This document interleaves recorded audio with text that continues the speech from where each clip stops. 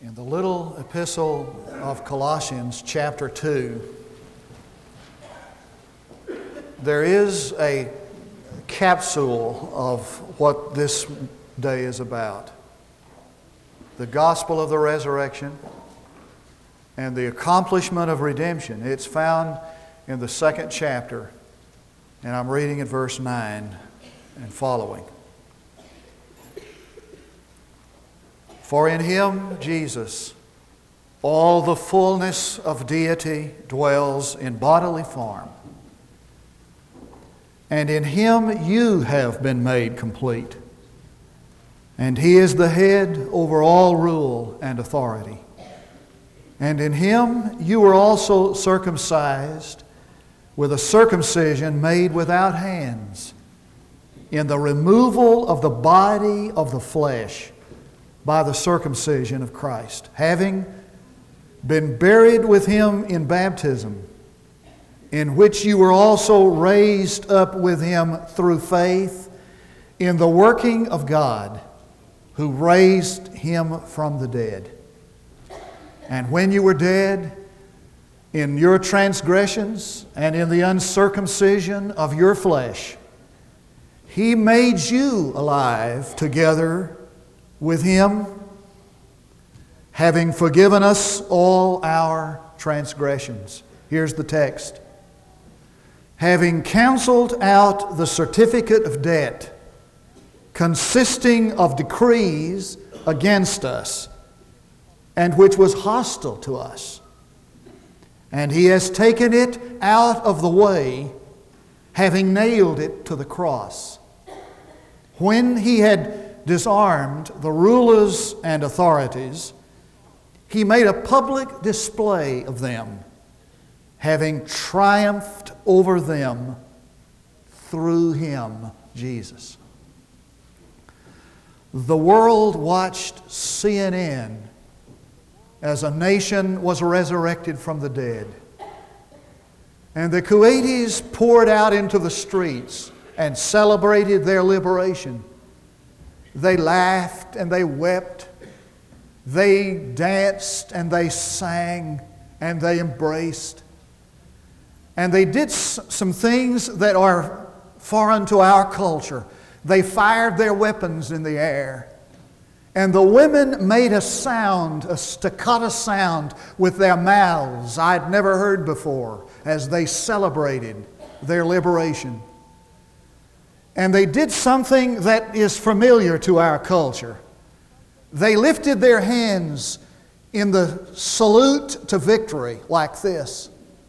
And as the cameras spanned along the streets, every Kuwaiti young person had his hands lifted up in the gesture of victory. This gesture, of course, was made famous by a man named Sir Winston Churchill, a bulldog of a man who was known for his long black cigar, his top hat, and his gesture of victory.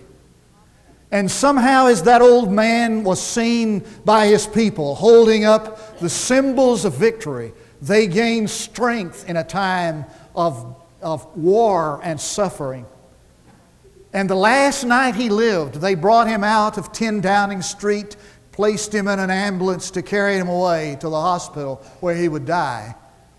His old hand reached out from underneath the cover that covered him on the cot, and the symbol and the salute to victory was raised.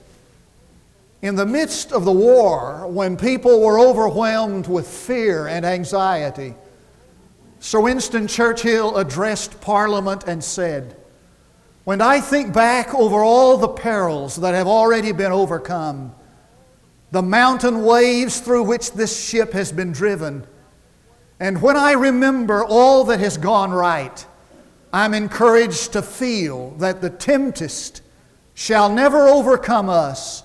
Let it rage, let it roar, we shall triumph." In a much less significance and importance, Coach Calhoun of the University of Connecticut sensed that same security and that same assurance of victory. You may have watched on television as his team played in the regional finals of the NCAA tournament for the right to go to the Final Four. And they came to the end of the game, and the other team was ahead by 2 points, and they called timeout. The scoreboard read, the time left 1 5/10 seconds. They had to get all the way down the court, take a 3-point shot and make it in less time than this, 1-2. So they called timeout, and their player stood at the other end of the court with the basketball. The official blew his whistle, and he threw a full court length pass to the corner, where one of the UConn players leaped into the air, caught the ball, and at the same time released it. And as the ball was at its apex, the horn went off, and swish, they won the game. After the game, they interviewed Coach Calhoun. I've seen that interview 2 or 3 times in the last few weeks, along with that shot of miracles. And this is what he said. He said, "You'll never believe this. Nobody will ever believe this. But it never entered my mind to ever doubt that we would win." He said, "I've played something like that over 100 times as a coach, so that when that shot went through the basket and we won the game, it is as though it had happened hundreds of times before." The evidence and the salute of victory are stamped on this day indelibly. And what you and I have come to do this morning is to recall the peril through which we've already come. And when we recall the fact, the mountain waves through which this ship has passed, and we remember all that has been overcome, it causes us to feel encouraged. Let the tempest rage, let it roar, we shall triumph. As a matter of fact, you can relax. For what victorious living is this: it is relaxing in the luxury of Calvary. It's just living off the living Jesus, like you live off a rich uncle. The victorious Christian life is just relaxing in the luxury of what God accomplished at Golgotha and the garden tomb. Now, the Apostle Paul capitalizes that in 2 profound statements I want to make to you today. The first is this: that the devil has legal claim on your life. On everyone outside of Jesus, the devil has legal claim. And this is the way he described it. He said there was a time when there was a handwriting of ordinances, a certificate of debt, an indictment against you. And he draws from the Roman court system, the Roman legal system. And the Roman legal system was arranged like this. If I had a charge against you, a complaint against you, I would level that complaint, that charge. I would make a formal charge, an accusation. And the judge would call me into court, and he would listen to my accusation against you.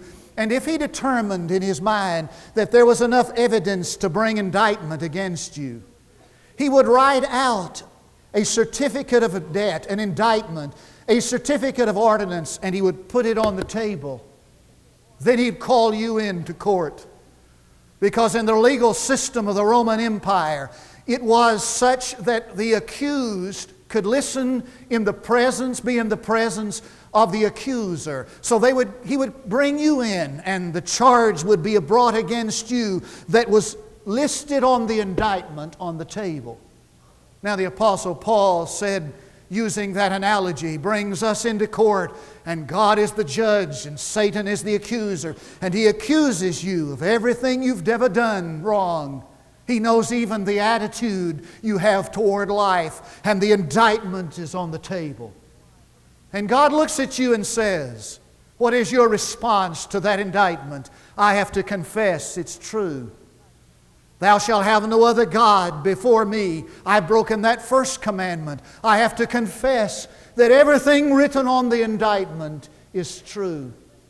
Not only do we have a charge against us, but the Scripture says that it is hostile to us, which means that we're guilty as charged. The mind is already made up. You're guilty as charged. There is a handwriting of ordinance against you. And because of that handwriting of ordinances against you, a certificate of debt, that means the devil has legal claim over you.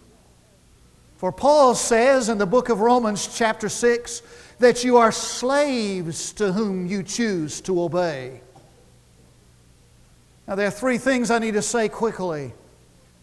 There are two opposing forces in this world that seek to lay claim to your life, seek to control you. Second, you're under the control of one of those two forces that seek to control you. Third principle, no one can be under the control of both forces at the same time, which means there are only two kingdoms in this world.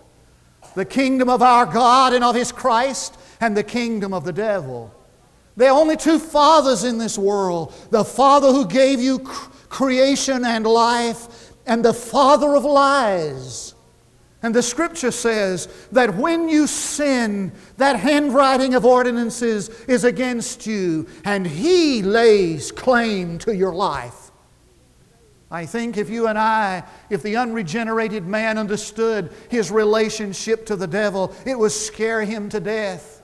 Jesus said, you're of your father the devil, and his will you will do. I wonder when we'll stop trying to get the unregenerate person to do good. It's against his nature to do good. We want him to be honest. It's his nature to be dishonest.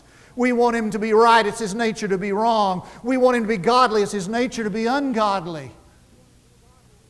For John says in the 5th chapter of his epistle that we lie in the wicked one. And that word, that phrase means a fixed and permanent relationship. Fixed and abiding relationship. It is as one lying in the lap of his mother, mesmerized and put to sleep by his mother.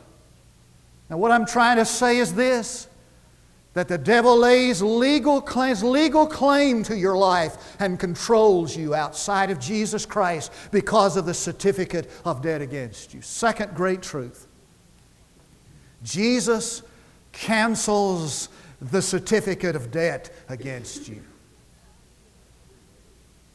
Now before God can save us, Jesus had to enter into conflict with Satan. Let me say parenthetically, I think sometimes we have the idea that the way a person is saved is that he comes to church and he listens to the pastor talk and preach, and he hears this wonderful message about Jesus, and he believes in his mind, Jesus was a wonderful person, and that teaching he taught was a wonderful teaching.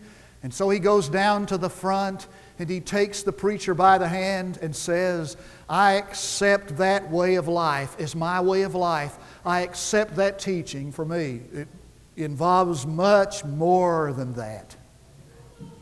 Before God can save you, Jesus had to enter into conflict with Satan. There was a war that began. And that war began the moment he was born. And Herod tried to kill him. And the war raged out in the wilderness as Jesus was tempted by Satan 40 days and 40 nights. And the war reached its apex at Calvary when Jesus was hung on a cross. And the war was over when he shouted, "It is finished." And when God raised him from the dead, by raising him from the dead, God announced that Jesus had won. Now the question is, how did Jesus cancel out the debt against me? By two means. Number one, He annihilated the debt against me and against you by dying for the accused. Now, when charge was brought against someone, and he was to be punished for that charge, it was required by Roman law that they put the charge above his head. Now, the Romans administered capital punishment by crucifixion, the most terrible form of death. And so when they crucified someone, they'd put this charge against them and they'd nail it to the top of the cross.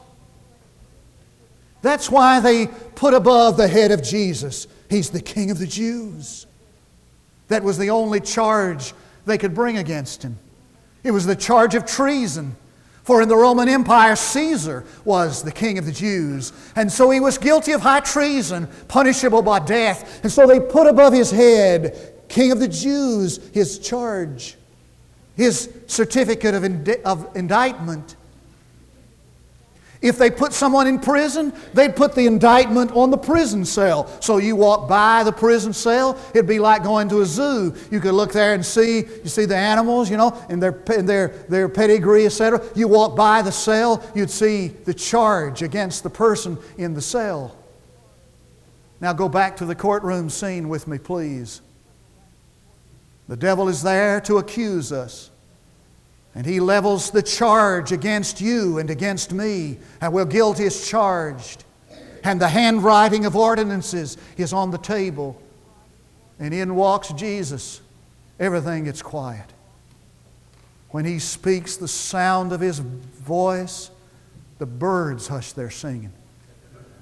And He walks over to that table where the certificate of indictment is lying. And He picks it up. And I watch Him as He walks outside, and He takes a cross and puts it on His back with this certificate of indictment in His hands. And He stumbles up a way called Calvary. When He gets to the top of that little hill, they place Him on that cross and nails in His hands. And before they lift the cross and drop it in its sockets, they take the certificate of indictment and nail it to the cross. My debt is nailed there. He's dying for me. So the devil says, well, what about this sin? And points out a sin in my life. God says, go outside the city of Jerusalem to Calvary. Look upon that cross. You'll find that sin there. It might be listed as 5,633, but it's there. What about this sin? Every one of my sin that I have committed and will commit, on that certificate of indictment, He died for me and my sin. It's nailed to that cross. And not only does it say that He canceled out that debt, but the Scripture says that He blots it out in the King James. That's significant. For in that day they didn't have writing material like we have. They would use animal skins or a very expensive material called papyrus. And because they had to use them over and over again, the ink didn't have acid in it, so it wouldn't cut into the material. It would just kind of lie on the papyrus, on the skin, and dry. See? But it didn't cut into the material. I sometimes take a pencil and write in my New Testament. I can get an eraser and I erase that writing out. I can get it all out except there's a little indenture there where I wrote. You see these whodunit mysteries, and these guys that come in, they get a pencil and they'll scratch across that. You can see the indention. Sometimes I write in it, like here, with my ballpoint pen. I can take an eraser and I can erase that off, but there is an indenture there. I could write with ink, and ink today has acid, so it bites into the paper. You can erase it, but the indenture is there. Not in those days. They'd take a wet sponge, and because there was no acid in the ink, they just wipe that paper, that papyrus, that skin clean. They'd wipe it all off, and there wouldn't even be a mark left. See? What Paul is saying is this. Not only did Jesus take my debt and put it on the cross and die for it, He took His own blood and erased every trace of it Hallelujah. He died for the accused. Not only did He accomplish this cancellation by dying for the accused, He disarmed the accuser. I love verse 15. He says, when He had disarmed the rulers and authorities, He made public display of them. Now that word disarm there means to strip, literally to strip. It's actually the idea of skinning an animal, taking its skin off. So that when the winning general went out and he conquered the general of the opposing army, he stripped him. He literally stripped him. He stripped off his clothes. He stripped off his armor. He took away his sword. Then he put a chain around his neck, and he tied him to the chariot wheel, which the general rode, the winning, conquering general. He tied him to the chariot wheel, and they sent on a messenger, a herald, to the city of the conquering hero to announce the victory. We get our word preaching from that. That's what I'm doing this morning. I'm just sent on ahead to announce the victory.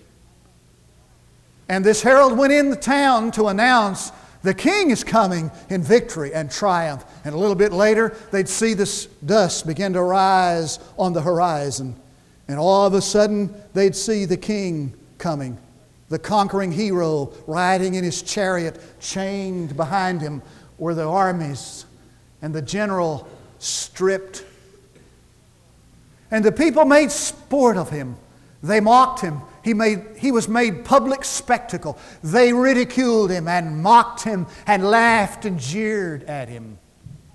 Now watch what Paul is saying.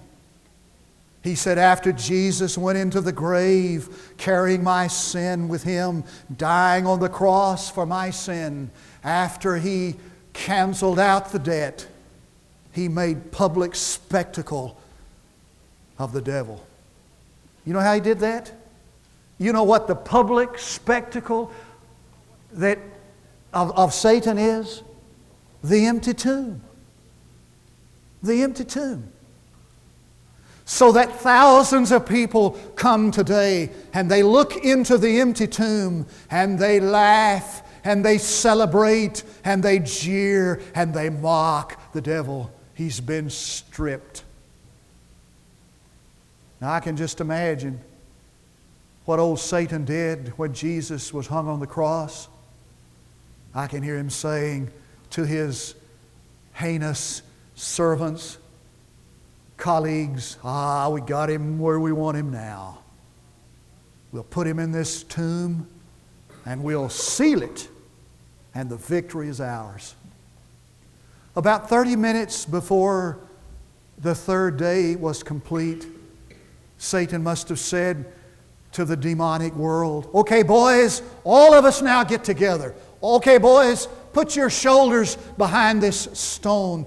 We hold him in there 30 more minutes and the victory is ours. Just hold him in there 30 more minutes and we win the battle. And Pilate and all his soldiers and all the demons of hell, they put their shoulders against that stone to hold him in. I love the words of the hymn, but death could not keep his prey. He tore the bars away. Jesus my Lord. And He came out of the bowels of the earth. And the Scripture says that He had the keys of hell and judgment on His girdle and won. A while back, I did what everybody has to do. I went and borrowed some money. This is a familiar thing, I'm sure. This is a note. I won't tell you how much. How much? A bunch. One day this note came due, and I went in. I don't know whether you can read this word right there. It says, renewed. Now what that means is that when the note came due, I went to pay it, didn't have the money. So they renewed it. No, that sound like anybody you know? One day, rich aunt died. True story. I got this call and they said, Gerald, we've been trying to locate you for a long time. Your rich aunt died and left you some money. Oh, I said. How great. So I went in and I took that money and I went in and I paid the note. Now this is it. This is the certificate. I don't know whether you can read this or not, but what that says right there is paid. Now Jesus took the certificate of indictment against you, on which is the record of every sin you will commit and have committed. And He went up there to the cross and they nailed it there. And when the third day came, God raised Him from the dead. And when He did, He went over to that certificate and stamped, paid in full. Paid in full. I was watching CNN the other day, and I was really eating my lunch, which is more important to me than CNN. But I heard this statement. Somebody said, anthropologists have found a window into the origin of man's existence and behavior. So I thought, well, hey, I need to find out the origin of my existence and the reason I act like I do. So I could tell my wife why. And what it was about was this woman had gone over, and the guy said, the announcer said that, that we know that we came from baboons. And so this lady, true story, went over to Africa and for 20 years had studied these baboons. Showed her there. And she was sitting there this is not Gorillas in the Mist. It showed her there, sitting there with a little piece of paper, and she was looking at these baboons. Now, I can't think of anything more exciting to spend 20 years sitting around in a desert watching baboons. She was writing down, and this baboon would go over and hold and hug its baby. She'd write that down. She wanted us to know where we came from and why we acted like we act and where we're going. I got a better answer than that. You don't have to spend 20 years looking at baboons to know where you came from, where you're going. For the Scripture says, it doth not yet appear what we shall be, but when He shall appear, we shall be like Him, for we shall see Him as He is. You spend 5 minutes before an empty tomb, you'll find out where you came from, why you act like you do, where you're going. For now is Christ raised from the dead, to be the first fruits of them that sleep. For by man came death, so also by man came resurrection from the dead. For as by Adam all men die, but as Christ are all men laid alive, each in his own order, Christ the first fruits, and after that all that are Christ at His coming. And this is the end, when He shall have presented the kingdoms to God and Father, and has abolished all rule and authority and powers. For He shall reign until all enemies are placed under His feet, and the last enemy to be abolished is death. And so this preacher, Portland, Oregon, left his doctor's office, was told that he was dying of cancer and would not live long. He said, I went out 20 miles from town where I live, and I gazed into the river that I cherish. And I looked around me at the snow-capped mountains. And at night I went out as God began to light the lamps in the heavens, and I said, O mountains, I may not see you many times again, but I'll be alive when you crumble to dust. O river, I'll be alive when you cease flowing to the sea. O stars, I'll be alive when you fall out of the sockets in the great downpour of the universe. For He has conquered man's last enemy, which is death.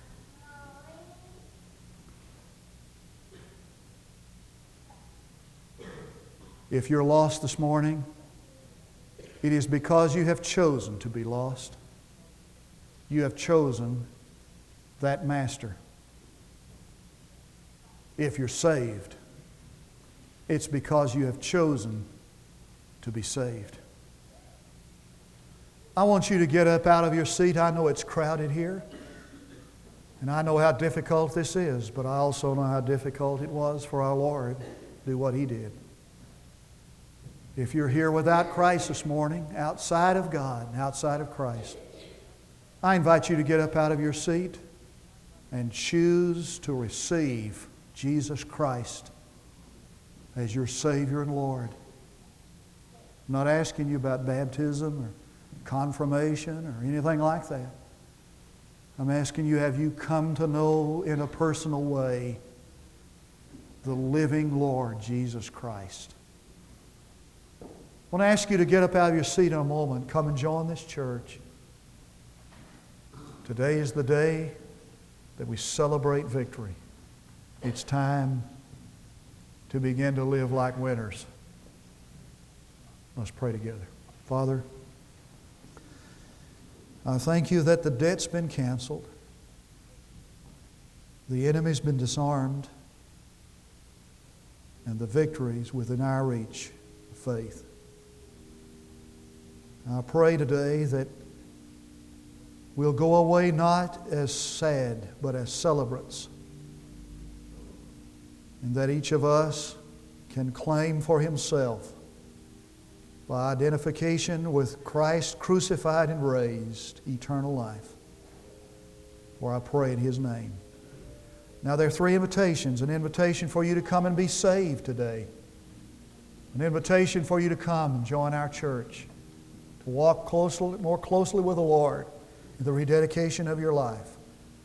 While we stand to sing, we invite you to come.